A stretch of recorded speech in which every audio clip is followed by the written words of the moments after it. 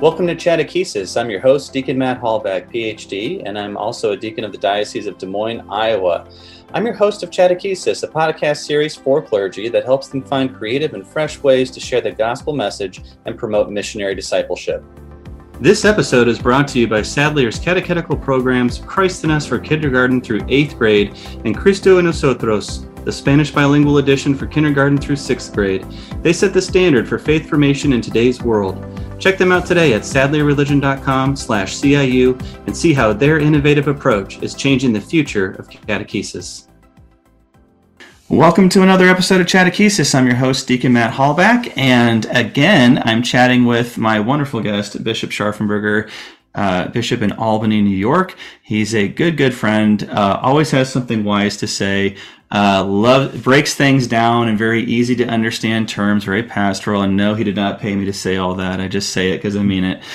Bishop, welcome back to Chattakesis. Thanks, Deacon Matt. We're continuing our series here with the topic of promoting greater fraternity among clergy in our dioceses. If you check out our first episode, we looked at preordination formation. What are some things that we could take a look at, some things that happen in seminary that we could augment or tweak that would later on help promote greater fraternity among clergy. This episode, and we don't know how long it's going to be, because like in the first episode, we were literally brainstorming together. So we're really bringing you, listener, into the really rough and raw and real conversations of consequence. Nothing super polished and refined, but definitely authentic and genuine, and certainly full of wisdom when it comes to Bishop. So we're going to look in this episode at what can we do in terms of ongoing formation for priests and deacons to help promote more fraternity. So I want to begin with this question, Bishop, and that's because you preach and you teach in very sort of pastoral and familial terms and tones. So let's start with the familial. How do you see your role as bishop compared with family roles? Do you see yourself as father and priests and deacons are like your sons? Do you see it more as brothers, or do you see both?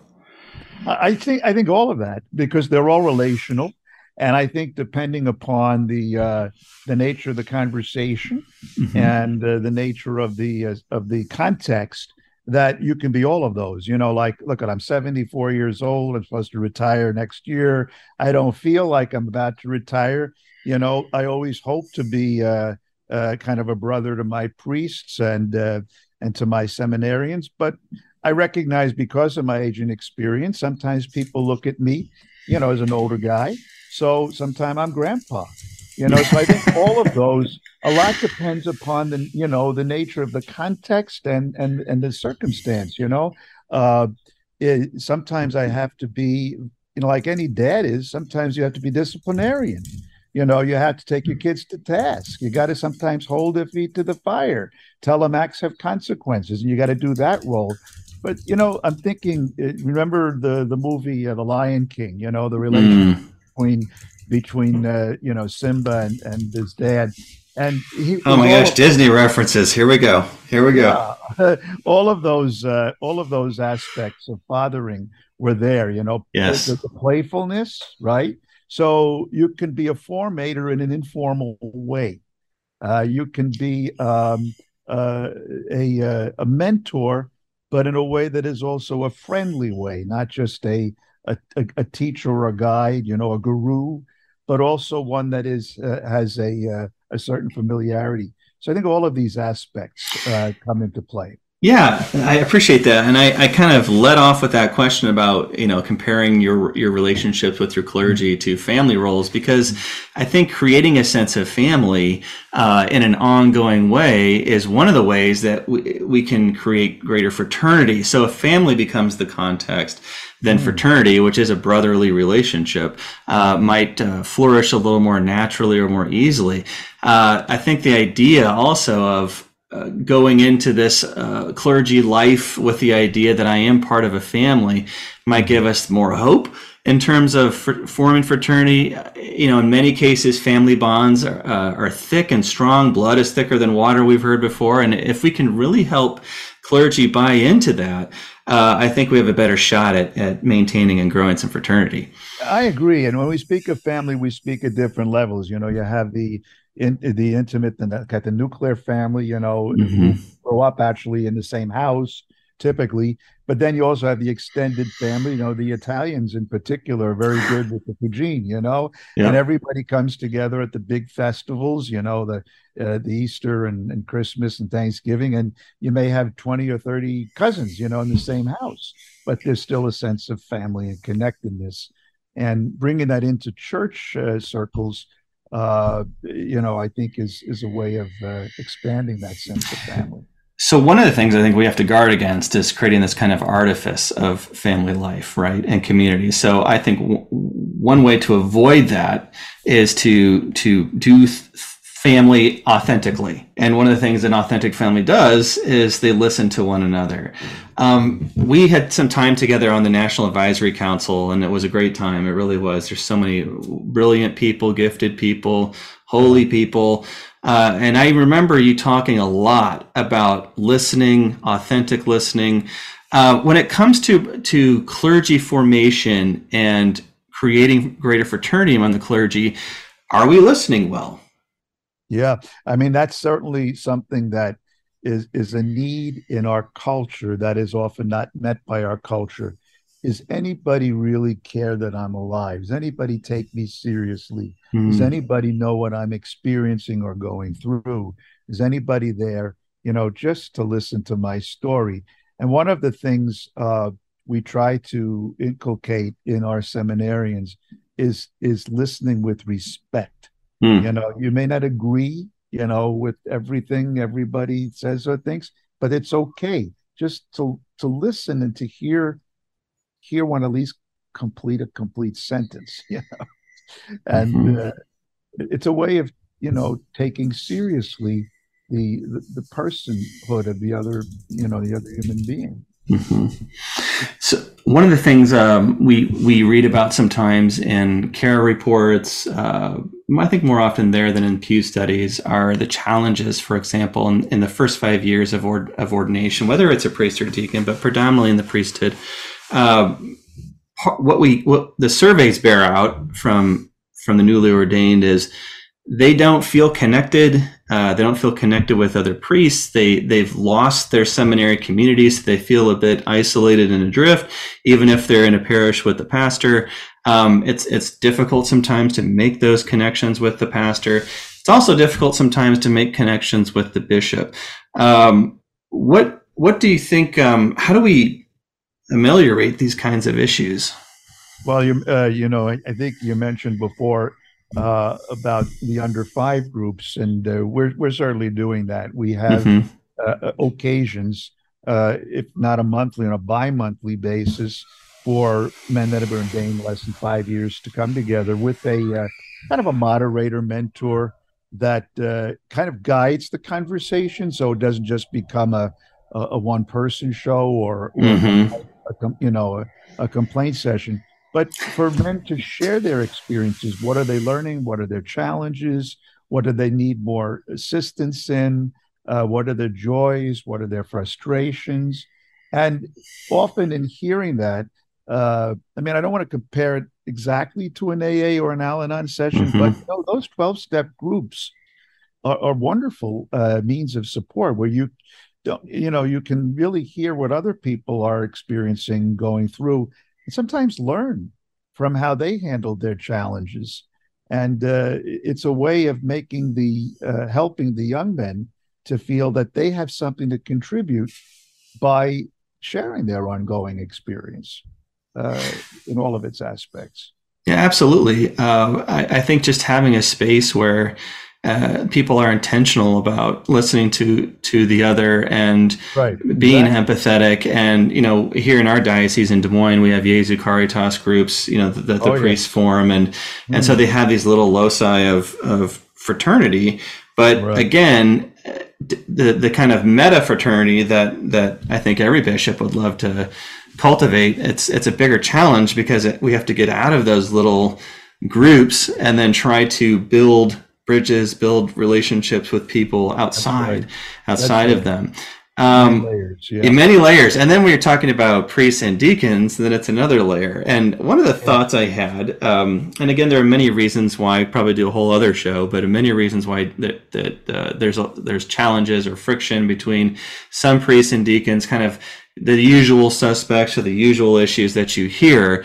And now I'm the new, by the way, I don't think I told you this. I'm the new director of formation for the diaconate in our diocese. Yes, congratulations and good luck. That's another reason. Well, thanks so much. That's another reason this topic's so important, because I know our bishop, Bishop Johnson, is looking also to try to find ways to bring deacons and priests closer together. And so now we're talking about that post-ordination side and kind of creating a sense of family. One of the ideas I had, and I'm floating this by you, again, this is our brainstorming session.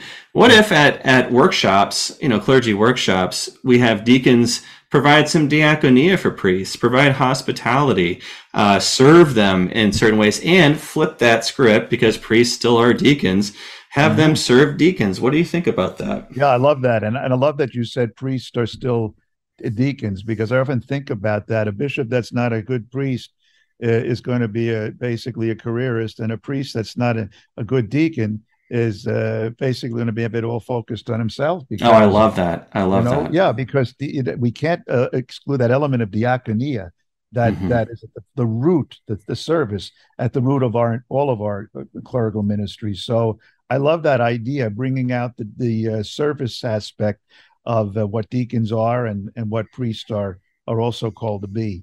That'd be a good starting point. Yeah, I think so too. And I'm going to pull in, as you do sometimes, kind of pop culture references. One of the things that my wife and I, resources that we really liked, was the 5 love languages. A lot of people are familiar with it. I don't know if I can recall them all right now, but you do have quality time, touch, there's gifts, there's acts of service, and I always forget what the 5th one is. But I often wonder if, when it comes to ongoing formation and trying to meet the needs of our clergy, if we're attentive to the ways that they need to be loved. And I think sometimes it's easy for us to say, you know what, they're clergy and that's God's job to love them. Well, wait a minute, wait a minute. They are a priest. Well, look at, how does God love us? Exactly. It seems to me that if there's one quality, at least to me, that God has an awful lot of, is patience. How God waits and doesn't give up on us. And maybe that's one of the 5 languages of love, because patience, comes from the Latin word patio, which means I suffer. It's where compassion comes from. And how better to show love than by being patient with the loved one, listening, not giving up, being willing to be long-suffering. I think that perhaps that's one of the most effective ways of showing love, through patient listening. Oh, absolutely. Absolutely. For my part, as I was thinking about these love languages, I know personally speaking, everybody's different. For me, it's quality time is the number one language. And for my wife and I, it's kind of funny. Sometimes it's going out on dates. Sometimes it's sitting on the couch watching TV. So that quality of time is not monolithic. It's very, very fluid and dynamic.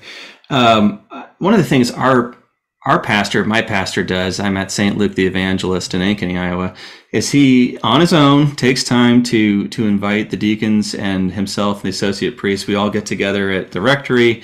We have food, we share conversation, we talk about other things than ministry. And I'll say that has, I know for myself, and there are 3 other deacons in this parish, so I'm not going to speak for them, but I will say with a lot of confidence that it means a lot to them to do that, to have those quality time experiences. Well, thanks for that sharing that, because that gives me a lot of ideas and opens up a lot of possibilities to do more of that. Well, and it's a great, it doesn't have to be something extravagant or something that requires a lot of work. It's really a $10 frozen pizza and some beer, what it boils down to. But it's the intentionality. Wow, the pastor wants to have us over and just talk and hang out like that. That means a lot to deacons. It does. Yeah, absolutely. Wonderful. Well, we're kind of closing out our second and final episode in this series on trying to promote greater fraternity among clergy. Again, these were two brainstorming sessions that I really wanted to invite you, the listener, in on to kind of hear the real and raw and authentic thoughts of Bishop Scharfenberger from Albany and what he's thinking about, what he's done, what he's planning on doing to promote greater fraternity. And I hope this is a source of inspiration or at least thought-provoking for any other bishops and priests and deacons out there to begin to do their own work and have their own conversations about how do we create greater fraternity. So with that, I just need to thank you so much, Bishop, for participating in this experiment. Oh, what a pleasure, Matt. Yeah. Thanks so much. Thanks for hosting and making this possible. Well, you've been just wonderful. And it's a tradition with Chadechesis. The guest will offer a final blessing for the listeners. Would you mind doing that? Lord, thank you for bringing us together, for calling us each by name, and for inviting us into your own family. Help us to know we are loved and cherished, and to be thankful for those connections that you've made in our lives, and particularly those that give us joy, but also those that challenge us, because we know that you are present always with us and through us. And we ask this as always with thanksgiving in your holy name. Amen. Amen. In the name of the Father, Son, Holy Spirit. Amen. Thank you, Bishop. Again, this has been another episode of Chadechesis. Our guest has been Bishop Scharfenberger, and we've been talking about promoting greater fraternity among clergy in our dioceses. Thank you again, Bishop, and I hope to chat with you soon. Thanks, Matt. Take care now. Thank you for listening to another episode of Chadechesis.